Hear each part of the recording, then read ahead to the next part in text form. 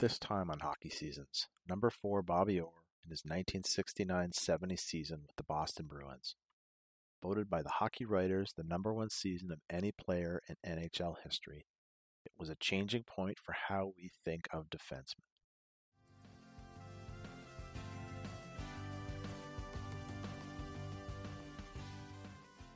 The Bruins started their 46th season in the NHL with high hopes after losing to Montreal in the 68-69 Eastern Finals in 6 games. This was Bobby's 4th season with the Bruins at the age of only 21. The Bruins opened October with a bang, going 6-1-1 for the month, and Bobby netting 2 goals and 12 assists. On October 22nd, against the Minnesota North Stars, Orr opened the scoring, won a fight with former Bruin Bill Goldsworthy, and assisted on Phil Esposito's goal. A Gordie Howe hat trick, one of 8 recorded in his career. It's incredible right there. Through the end of October and early November, the Bruins have their longest winless streak of the season at 5 games, 3 losses and 2 ties. During that streak, Bobby was a -3 with 5 assists, a low point for Bobby that season. November was a tough month for the Bruins, going only 5-5-4, but Bobby still tallied 21 points and added 38 penalty minutes, his highest penalty minute of any month that year. Bruins had a better December, going 7-3-3, Bobby adding 19 more points to his total. During a game on December 21st, Bobby suffered a cut lip from the skate of J.C. Tremblay of the Montreal Canadiens.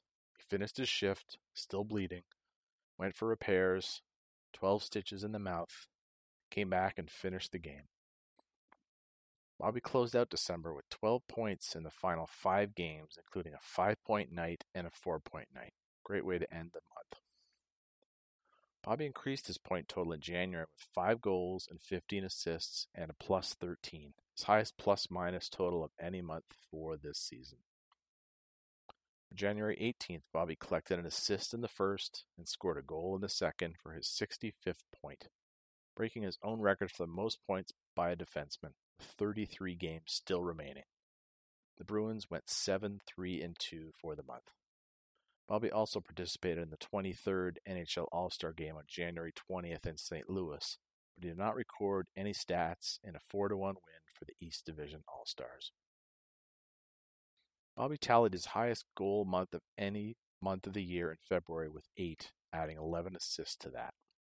On February 17th, Bobby tallied his 22nd goal of the season, breaking his own record for goals by a defenseman. February's record for the Bruins was 8-2-3, their best month of the year. March saw Bobby tally 21 points on 7 goals and 14 assists, highlighted by 2 4-point nights.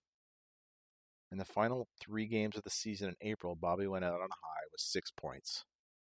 The March-April record for the Boston Bruins was 7-4-5, including a 0-0 tie with the Blackhawks on March the 11th. In 76 games, Bobby finished with 33 goals and 87 assists for 120 points. That was the 4th highest total of his career, 12 more goals than his previous year. His 87 assists, the 4th highest total, and a whopping 44 more than his 68-69 season.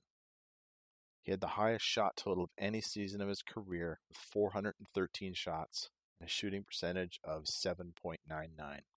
That was one of the lowest of his career. Probably not happy with his efficiency that season. The 69-70 season saw Bobby with an average of 1.58 points per game with 4 shorthanded goals, tying his career highest in that category. Bobby also led the Bruins in penalty minutes with 125. You don't think of Bobby as a penalty leader, but there you have it for that season.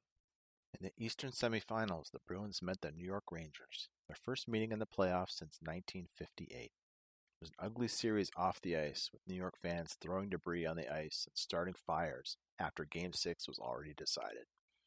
Bobby tallied 7 goals, 3 assists in the series, and the Bruins took it in 6 games. Next up was the Chicago Blackhawks. The Bruins swept them pretty easily, and Bobby chipped in with a goal and 4 assists. In the final, they met the St. Louis Blues in their 3rd Cup final in a row, but again they would meet their demise, being swept by Boston in 4 games. Bobby chipped in another goal and 4 assists.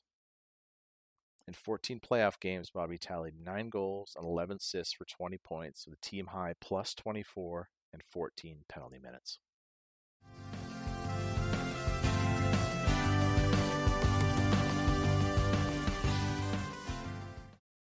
How about some stories for the season? 1969-70 was Bobby's first 100-point season. He led the NHL in scoring by 21 points over teammate Phil Esposito, who had won the previous season. At the end of the year awards night, Bobby took home 4 individual awards: the Hart Memorial for regular season MVP, the James Norris for most outstanding defenseman, the Art Ross for scoring champion, and took home the Conn Smythe for playoff MVP. This was Bobby's 3rd straight Norris Trophy, well on his way to many more to come. A huge highlight for Bobby was scoring the overtime cup winner on May 10th, 1970 to beat the St. Louis Blues. Play-by-play probably sounded something like this. Orr takes Derek Sanderson's pass from behind the net and beats Bruins goalie Glenn Hall just before he's tripped by St. Louis defenseman Noel Picard. The picture of Orr flying through the air as he celebrates the cup-winning goal is among the most famous in sports history.